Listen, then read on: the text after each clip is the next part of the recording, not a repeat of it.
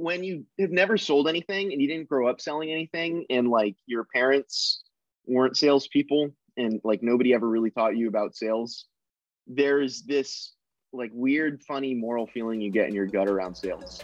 Welcome to Decision Point, a podcast about overcoming adversity in sales and the growth that we experience in the process. I'm Brad Seaman.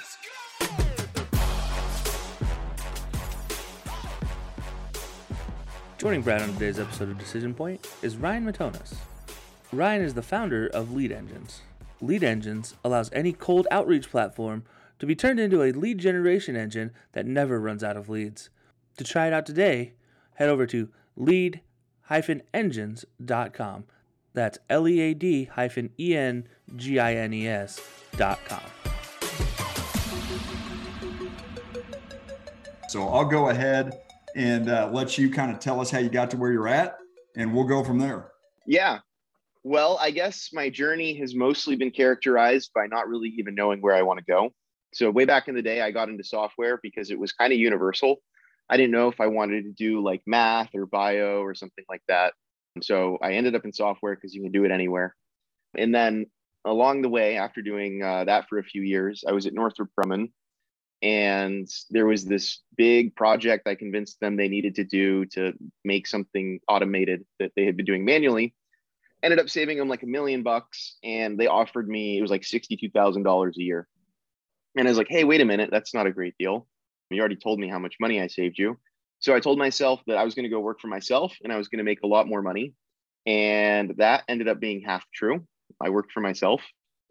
And, I kind of learned doing that it didn't matter what I wanted to do with my life. As long as I knew that I didn't want to be working for somebody, I needed to learn how to market and sell, right? Whether or not I was going to be a software developer, I was going to go do some biotech thing, somebody was going to have to buy it, or I was going to work for someone. So I started doing lead generation for companies. And the idea was I would work with entrepreneurs and business owners that were already, in there in the thick of it, trying to get their product in front of people. They knew how to sell it. They knew who they were selling it to, and like work with them directly to learn how to start sales conversations and sell things to people and market to people. And then, by the end of it, the software developer part of my brain took back over and we ended up with the lead generation SaaS. Gotcha. Well, tell us, so we're in the lead space with our calling and email product. So I'd love to hear about, tell us a little bit about Lead Engines. Yeah. So Lead Engines is a B2B search engine. It integrates with almost 20 cold outreach platforms right now. So cold email and cold phone calling. And what it does is you plug in your search criteria. So you say, hey, I want to go after these size companies, these industries, these job titles, these keywords. And Lead Engines adds new contacts to your cold outreach campaigns every day, so they never run out of leads. And all you have to do is respond to the people that are interested or take the meetings, if they just sign up. Now, do you help with, so you're just providing the data, right? So you're not dealing with any of the deliverability? Well, so deliverability is a huge part, or data is a huge part of deliverability, right? There's bounce rates. There's also just accuracy. So if you're emailing people that don't match the search criteria that you put in, or if you put in a bad search criteria, you're going to end up on the spam list, even if you write a great email and none of them bounce. Alternatively, if you find all the right people, but you don't actually find their emails and they all bounce, that's not going to work either. So yeah, we don't do like a deliverability product, but data is yeah, no, you're 100%. You send the right message to the wrong people, you're going to get on the wrong list, right? Yeah. Now, do you consider yourself, like when you think about the lead space, where do you guys feel like you fit in? There's, Zoom Info is obviously growing. They've gone public. Discover Zoom, however you want to think about that. You got Seamless. There's lots of other little players in the space like Lucia. Where do you feel like you fit in? Yeah. So the thing you'll notice about the lead space is people like to use a different tool for, finding the companies they want to target, the people they want to target. They'll go buy their emails somewhere else and they'll go do their verification somewhere else. What our approach was we're sort of an integration of all these different tools. And we niched in on cold emails specifically.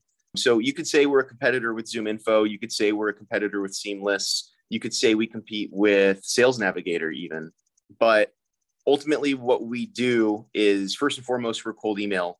And that means, if you have all the tools in one place and the system is just geared for cold email, you're going to get a better cold email list than if you combine a bunch of different tools that weren't specifically purposed for that.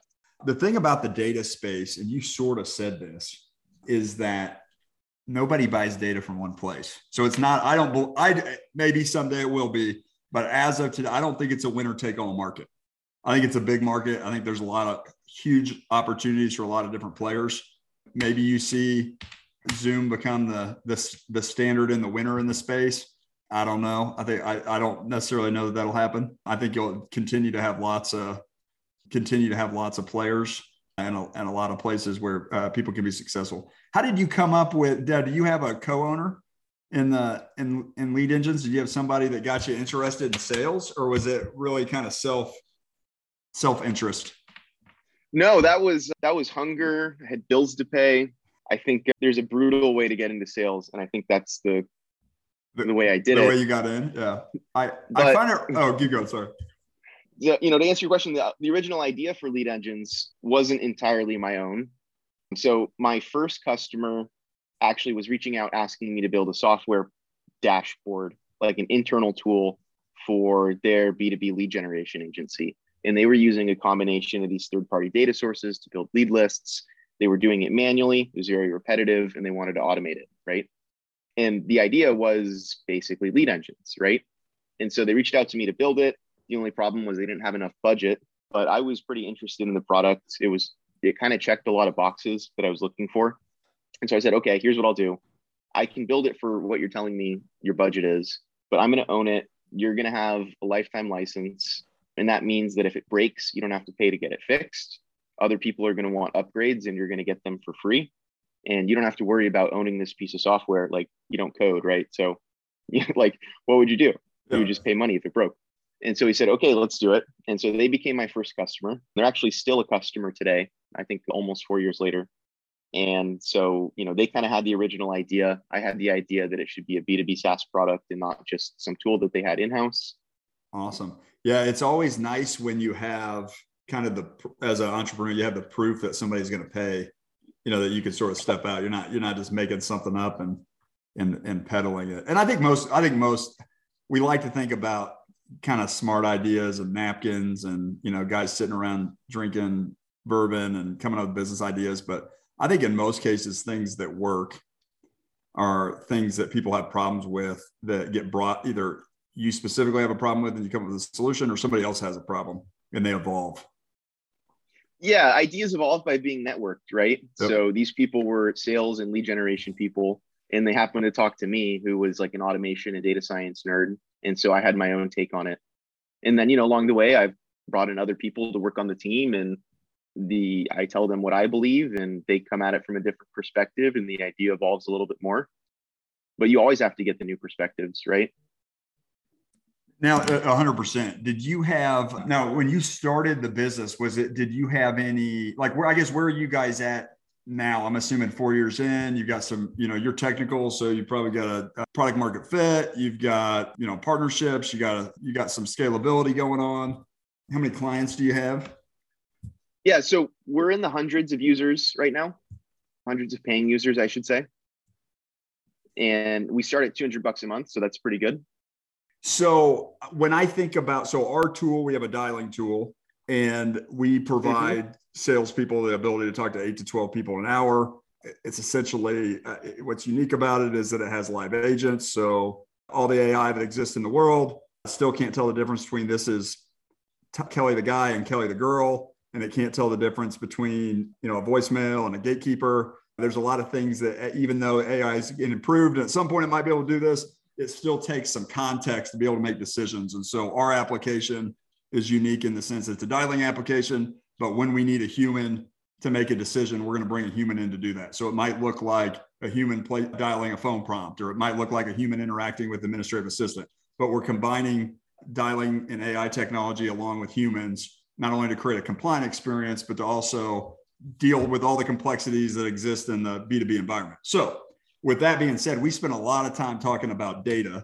And it's one of those things where it's like we're probably as much we don't sell data, but we're kind of in the data space in the sense that we spend a lot of time talking about it internally, talking about it with our clients. I'd say, it's kind of a personal interest for us. So this took a little bit of a different, usually we're talking about the entrepreneur, we're talking about your story, but this took a little out of the gates, took a little bit of a detour because we started talking about your product in the market. So with all that being said, what is your, I guess I'll just kind of let you go. Like what kind of stuff are you passionate about? When you think about sales, do you think about yourself as being equally passionate, like more passionate about software development or more passionate about selling stuff? Yeah. Wow. I have sort of come up with this conviction that I'm trying not to like put any of the roles on a pedestal. And so I'm surrounded by smart people. Most of my friends are smart people. They're doctors, they're attorneys, and they're all talented people. And I've noticed that people really get focused on like what they do and their own interests. And, that's a good thing. I don't know if that's a great thing in entrepreneurship. I know a lot of people that wouldn't pay a lot of money for like web design. They think it's a waste, or they like, I'm not going to pay a graphic designer that much, or like copywriting, because they're putting all these other skills on a pedestal. And maybe it's like some sort of academic hierarchy of like, well, you do philosophy, but I do astrophysics. I think there's a lot of that. Sales is important. Product development's important. It's, as a solo founder, it all becomes so interconnected that there's a sales solution, there's a customer support solution, there's a marketing solution, and there's a programming solution to every problem you might encounter. Say that one more time, because I think that's important. Yeah. So when you're a founder, and I was not to totally go on a tangent, I was in Mexico the other weekend and I saw a guy selling sombreros, and he was walking around with about 20 hats on his head, and he was trying to keep his head on straight. And I deeply empathized with that as a solo founder, sales, marketing, software developing, accounting, just right. As a solo founder, there is a solution. There's a sales solution, there's a marketing solution, there's an engineering solution, there's a customer support solution, there's a pricing solution to pretty much every problem that you can encounter, right? It's not everything's a tech solution. You could just raise your price.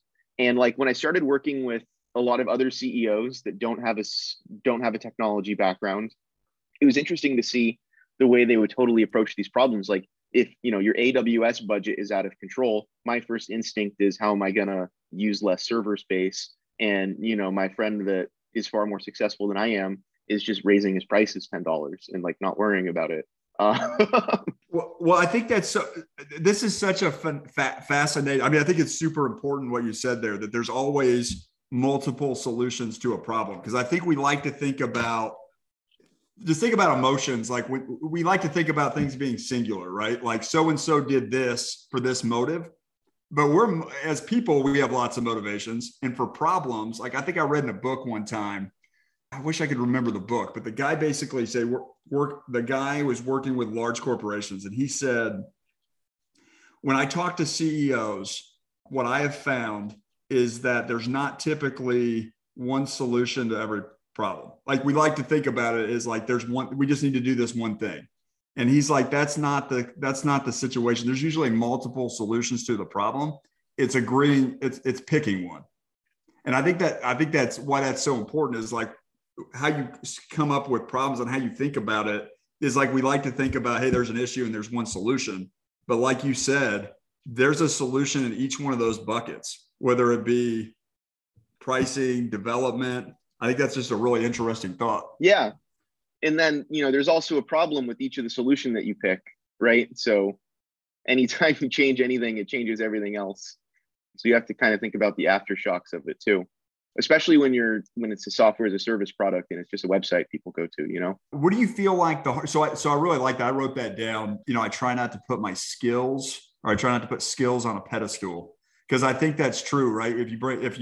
We have a tendency to solve problems from our strength. So if you're a marketer, you're going to try to solve everything's a marketing problem. That's what you're saying. If you're a sales guy, everything's a sales problem. So when you hire people, and I think this really comes into hiring, I've learned to really try to pay attention to what kind of person you're hiring and what their strong suits are. Because like, for example, if you bring in let's say you bring in a VP of marketing, depending on what that person marketing kind of focus is, they're going to really shape your company based on what their experience is, right? So if they're really good at podcasting, you're probably going to have a marketing plan developed around podcasting. If they're really good at email marketing, you're probably going to have a marketing plan around email marketing, because people have a tendency to want to solve problems out of their strengths. What do you think the biggest challenge has been for you in terms of starting the business? Oh man, it's a good question, because there's so many. It's hard, man. It's hard. It's like you're spinning so many plates, Yeah. especially in the early days. Sometimes you have to be consistent about things that you don't get to automate. So like, especially with my background, I have like a personal religious opposition to doing things repetitively that could probably be automated, But like, you like to do stuff repetitively, or you don't? No, I don't. If I'm going to do something 2 or 3 times, like if I'm going to send you an onboarding email after you sign up, I'm going to automate that. Oh, awesome. Okay. No, that's great. But in sales, like you got to call your leads, and you can't just robo-dial them and play a voicemail. And my brain is just not geared to waking up and doing my dials and doing the things that are repetitive. That might be a strength. Maybe that's a sign I need to be hiring people for those things. But man, sometimes you just have to do it yourself, and that's just not what I'm built for. Now, have you had to learn to sell? Yeah. I didn't know how to do it before, and I get sales now. So learning happens somewhere.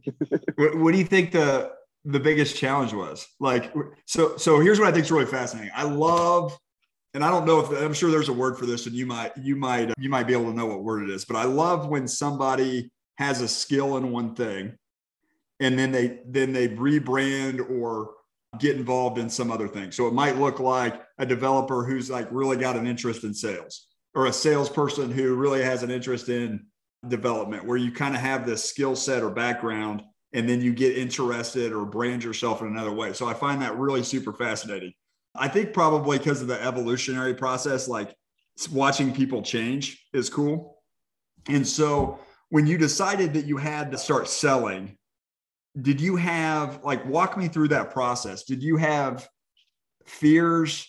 Did you have concerns? Like, have you tried, like, what have you done to try to solve the sales problem? I mean, you seem really articulate. So it seems like you probably do pretty good at getting on the phone and interacting with buyers, but take me through that journey. Yeah. So I guess for me, it definitely wasn't like being bashful about reaching out. I've done scientific presentations. I was Tom Sawyer, and I was Harold Hill from The Music Man at one point. So somebody somewhere. Oh, right on. Oh, so you were in some place. Theater. I guess somebody at some point pegged me as the traveling salesman, and they typecasted me as that. So there were parts that came naturally. And here you are selling sales software. Selling sales software to salespeople, claiming I don't know what I'm doing. When you have never sold anything and you didn't grow up selling anything, and like your parents weren't salespeople, and like nobody ever really taught you about sales, there's this like weird, funny moral feeling you get in your gut around sales that I think is probably what was holding me back at first. I wasn't really afraid of getting in front of people. I went to a pitch event, and I think the first investor I walked up to, he told me to go away before I even finished my first sentence. And I went on to the next guy, and like, it was fine. So I can handle those kinds of things. But it was always like, there's that moment where you tell people what it costs. And it's like, if you're not experienced, like your voice changes, and like, you're like, oh, well, it's 1,500, but it could be 500, right? Like, for me, this sounds really dumb, but one of the things that helped me was asking myself, like, if you look around and you look at all the people that are like super rich, right? And you look at all the things they could do in the world, and you ask yourself, like, do you think you would do more than like the average one of those people if you had what they had? And if you do think you would, then you have like a moral responsibility to go out and try to do that, right? Like when you're asking people for money, or you're trying to sell somebody something, it's not like, because I'm not telling myself it's because I want to go, buy a nice dinner and then go make a down payment on like a Lamborghini or something. It's like, I believe that I'm going to do more with it. And so that's what kind of gets me through.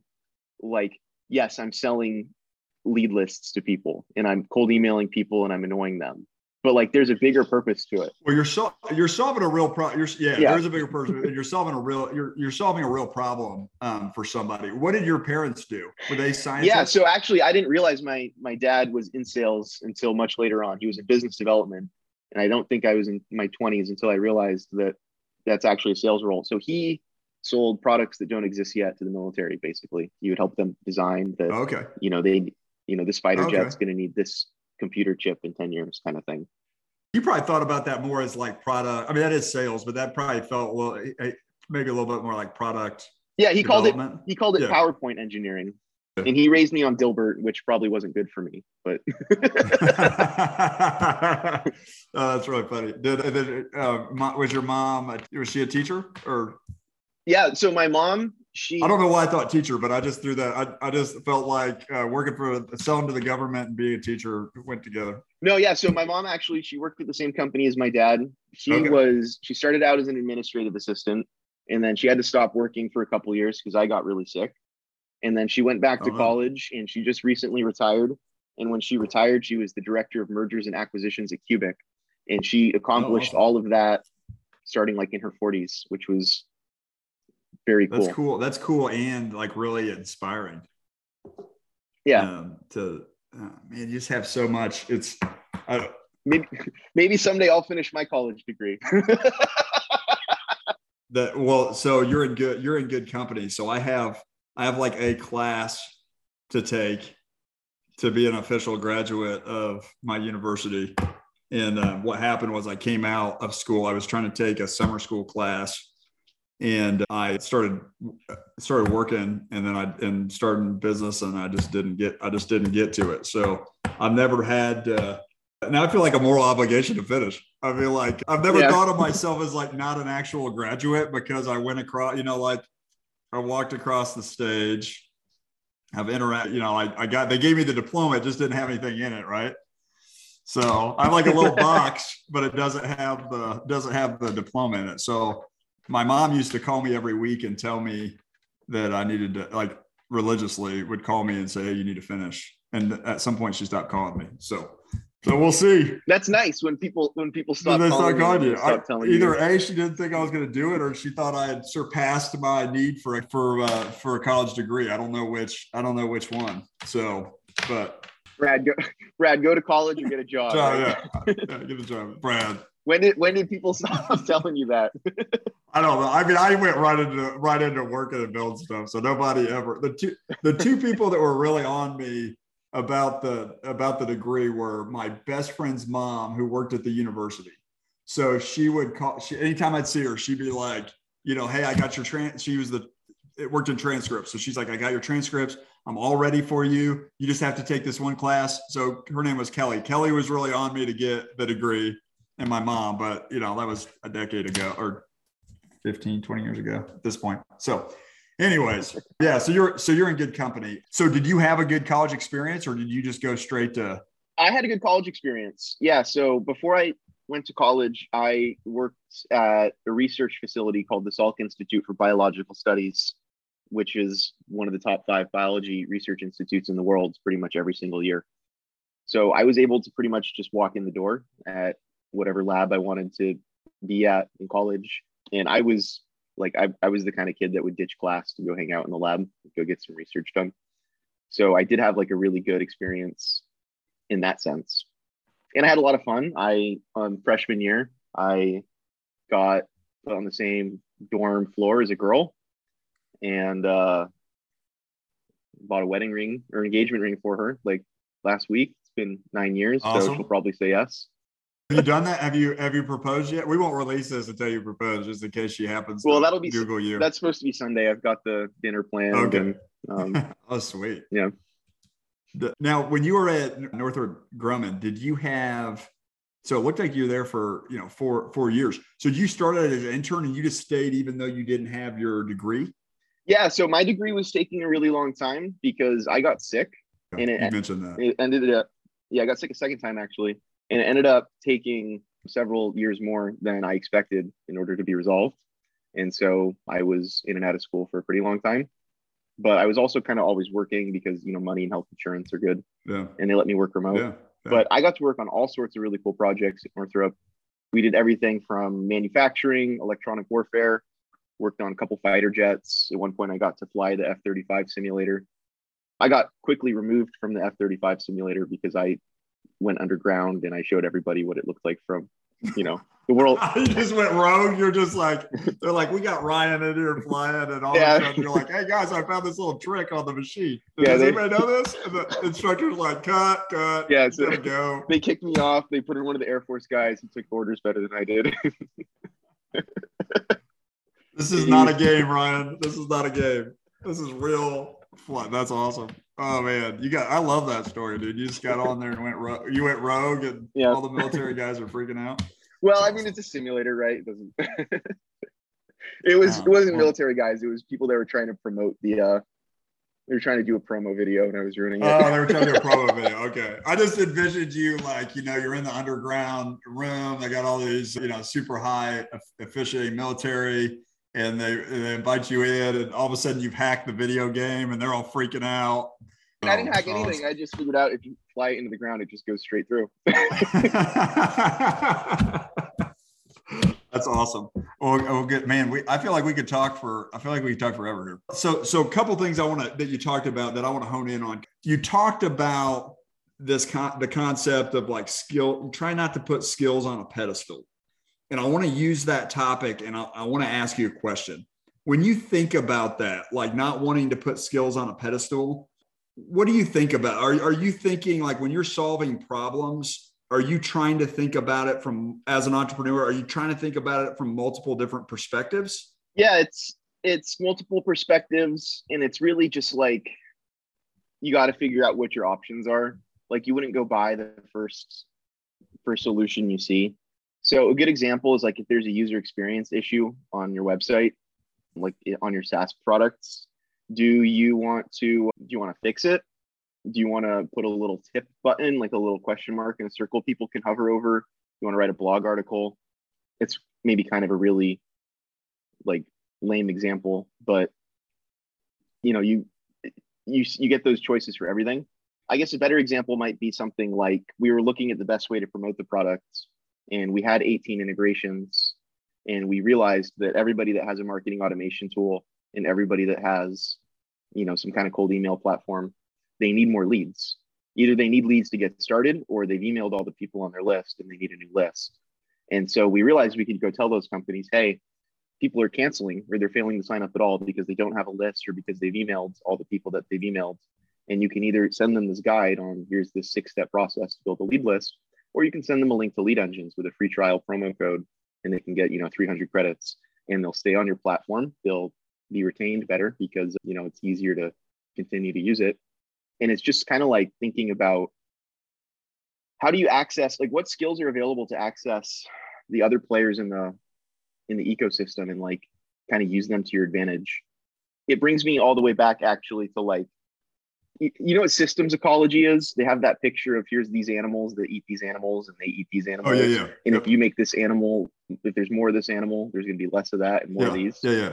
100%. Yep. Yeah. So there's kind of this like interactiveness between what you do and what all these other products in the market do. And there's a bunch of other people that have a business where you solve the problem that they create for their customer, right? Every solution creates a new problem. So I think you said you're an auto dialer, right? So let's say I don't have any leads and then I discover that I can get leads through cold calling. Well, now I have a problem that I can't cold call enough, right? So if you had, you could obviously team up with like sales consultants and all sorts of, this is a pretty typical pathway that I think a SaaS product takes. People that, create that need, you can team up with them and you can be an additional revenue stream for them. And, you might have originally thought the solution is to write a blog article and tell people why they need an auto dialer, right? Like, I don't know if that's a great answer. No, I think that, so here's what I think, here's what I like. So I like that you have, I can tell you have like a scientific approach to things. So I can just tell there's like a general hypothesis created, and then you're working through the solutions, the hypothesis. So I think that's a great way to think about trying to solve problems. Because I do think the natural tendency is to solve from your perspective, right? Like whatever your strength is, you're going to try to solve problems from that. And so I love the idea. The thing I love about seeing people that have, science, biology backgrounds is they typically think from the hypothesis state of or point of view, right? They're whether they do it cognitively or whether they're conscious of it or not conscious of it, there tends to be some kind of hypothesis, and then they're coming up with the solution. So I think that's great for anybody to think about doing that. I think that's a great way to solve problems. Do you, in terms of you guys building partnerships, have those partnerships been difficult? Obviously, integrations are easy. Have you been able to get these partnerships to promote you, or to, like, it's one thing to integrate, it's another thing to get somebody to be on your side? And if you have, what have you found has made that successful? Yeah, so every SaaS product has someone on their team that writes content and doesn't really know what to write about today, or maybe they won't know what to write about next week. Integrations are always really easy, low-hanging fruit. And a lot of the times they're better solutions than whatever their customer support team is sending over now, which is like a blog article that says, here's a way to do this manually. So if you come at the channel partnership from a value position and you're like, hey, my existence is good for Lemlist users. It's good for Reply.io users. It's good for Mailshake users. And here's why. And these are these types of your users that just need to know about our products. We get referrals and partnerships and co-promotion from companies like these, and we don't even pay them. We don't pay a referral fee or anything like that.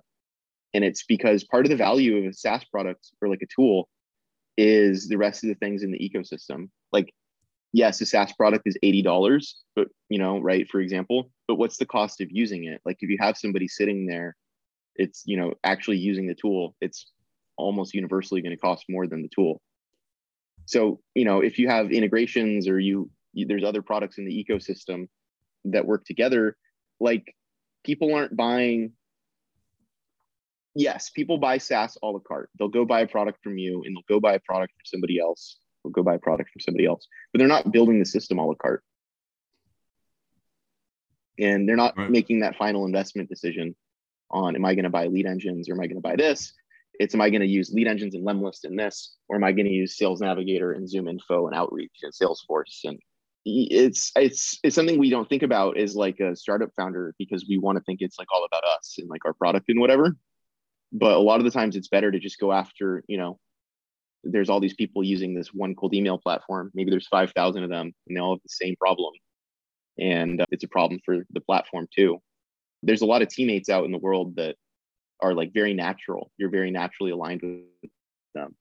And there's no barriers stopping you from cross promoting, No, I think that's a great insight. I love the idea of going to the content writer, because you're right. They got to write something. And they're probably running out of something. Got to write something or get fired. That's right? For sure.